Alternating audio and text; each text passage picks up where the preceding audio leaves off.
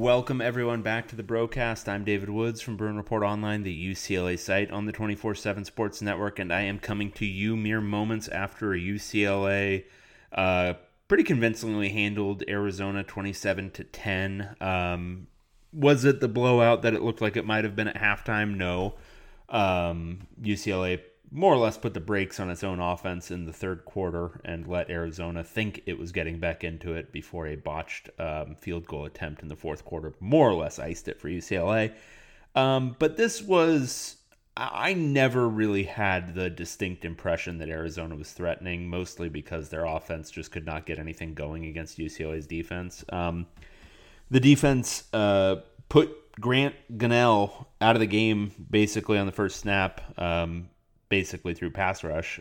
They got him on the ground and actually hurt his shoulder, unfortunately, which put the backup in, who actually didn't look too bad early, really struggled late with a couple of picks in the closing moments. But UCLA's pressure, I thought, was a huge force in that first half. The 7 points Arizona got were basically gifted to the Wildcats by a questionable fourth down decision by Chip Kelly. I'll say questionable because 4th and 1. You know, I'm an aggressive fourth down person, so I'm all for 4th and 1 basically anywhere on a field. But on your own 20 or whatever it was, on 25, you're going to draw some questions there. And it gifted Arizona obviously a short field, which they converted for a touchdown. But other than that, Arizona scored 3 points. And I think that's a testament to this defense, which was once again super aggressive, getting a bunch of pressures from the secondary. Quantrez Knight once again doing his thing, but Obi Ebo was all over the place as well. It was tough to know where the pressure was coming from, especially for a young quarterback who hasn't played. So that was once again super, super impressive. This defense is legit. I think we can definitively say that now.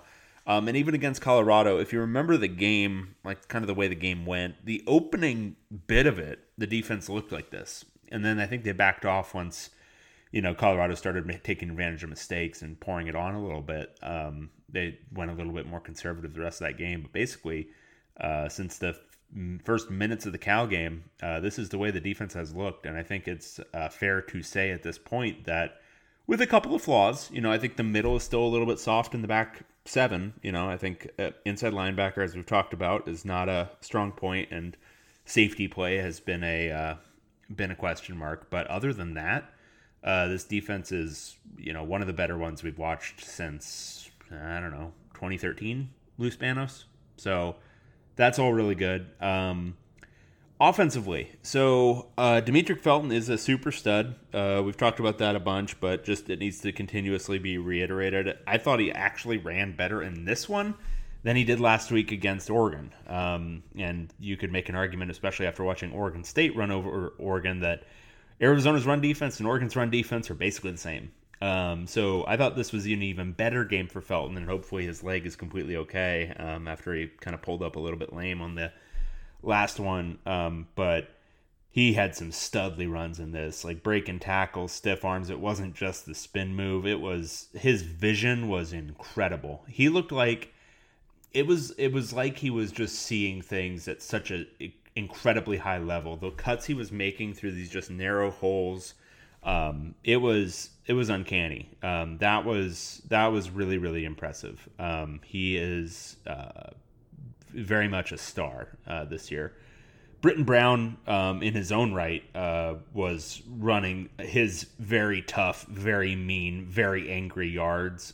He did a great job on that one touchdown catch, turning that one in for the touchdown. But his just runs, the way he can, even that touchdown run where he just barrels over the defender, he would not be denied the touchdown on that play. And it was, a lesser running back that's knocked back, might be out at the 5 there, but he turned it into a touchdown. I can't say enough about those two guys. I think they're both really, really impressive, and all those concerns we had about replacing Joshua Kelly, I think have been, I would say they've been pretty confidently answered now, with affirmative, yes, they can replace him, and in fact, the running game as a whole might be better this year. So, and I think obviously that's a big combination with the offensive line, but whatever it is, the run game, I think, is a little bit better this year than it was last year with Josh Kelly. And that's not something I thought we could say a while back. Chase Griffin, I thought, once again, managed the game pretty well. I thought he had another one of those really good decisions after what looked like a fumble. He got him, back and set, ready to snap the ball to prevent a replay on what would have been a fumble. So that's the second time in 2 weeks he's done that, and that's not something we've often seen from UCLA's quarterbacks. So that was cool.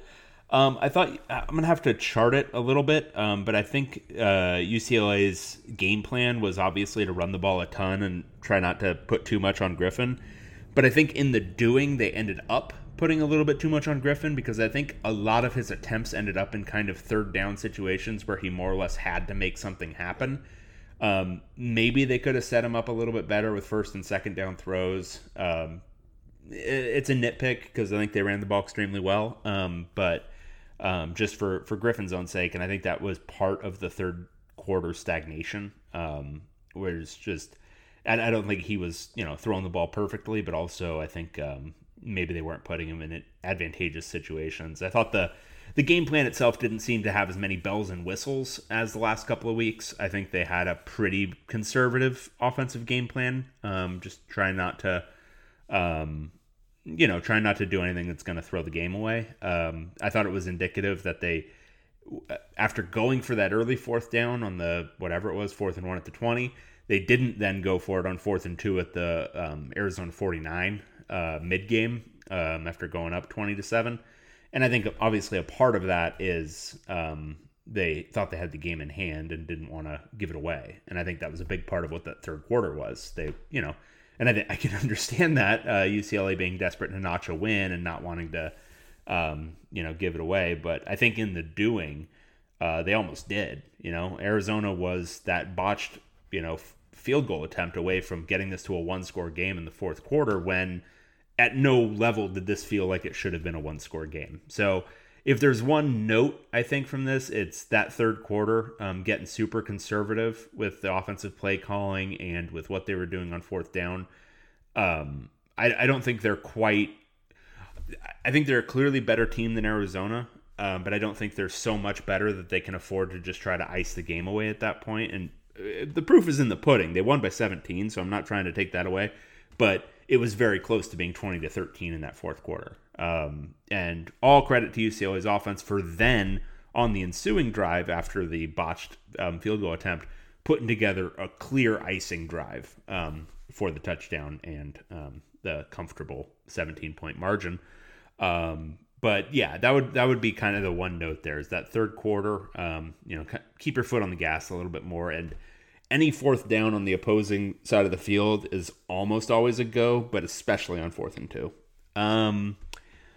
One other note that I just want to bring up, because we haven't really talked about it that much, but Luke Akers has been great this year.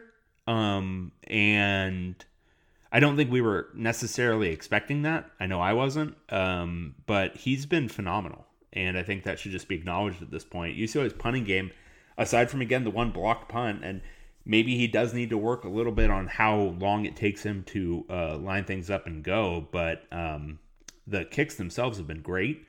And he downed 4 inside the 20 in this game.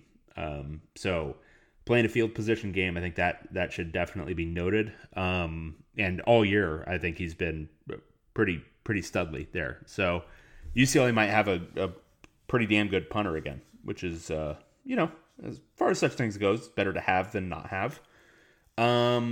Nicholas Barmira, he hit his first couple of field goals, so that was good to see. But yeah, other than that, really not too many notes. I thought it was a really good performance from the defense, and I thought the offense did enough. I'm eager to see Dorian Thompson-Robinson when he gets back, because I do think, I would like to see this offense try to throw it a little bit more with Chase Griffin on early downs, but I do think that they are taking some things out of the offense to accommodate Griffin's skill set, which is totally good and justifiable, but with the way the running game is moving now, adding some more vertical element to this passing game would, I think, really take the governor off this thing, the high potential off of it. So hopefully we get to see more football. Obviously we don't know what that stay-at-home order is going to mean for LA County quite yet. But if we do, seeing Dorian Thompson-Robinson, especially with this run game now over the last 2 weeks, developing a ton of confidence, what he can do, kind of opening things up downfield and even more, giving those guys lanes to work with in the run game. So I think there's a lot of reason to be excited at this point. From just a defensive standpoint, I think this defense is legitimately good. I think ASU and USC, assuming both of those games get played, should be competitive at worst. I think UCLA, as I've watched a good amount of USC this year. I obviously watched the one game ASU has played this year. I don't see any reason why UCLA is not competitive in those games at the very least. I think you could make an argument that UCLA has played better than those two teams this year. So I'm interested to see that. And I guess we'll see what that ends up looking like. But UCLA, I think there's a strong argument that with just a little bit better turnovers luck, they're at least 3-1 right now. And we'll see how the final two games of the year go.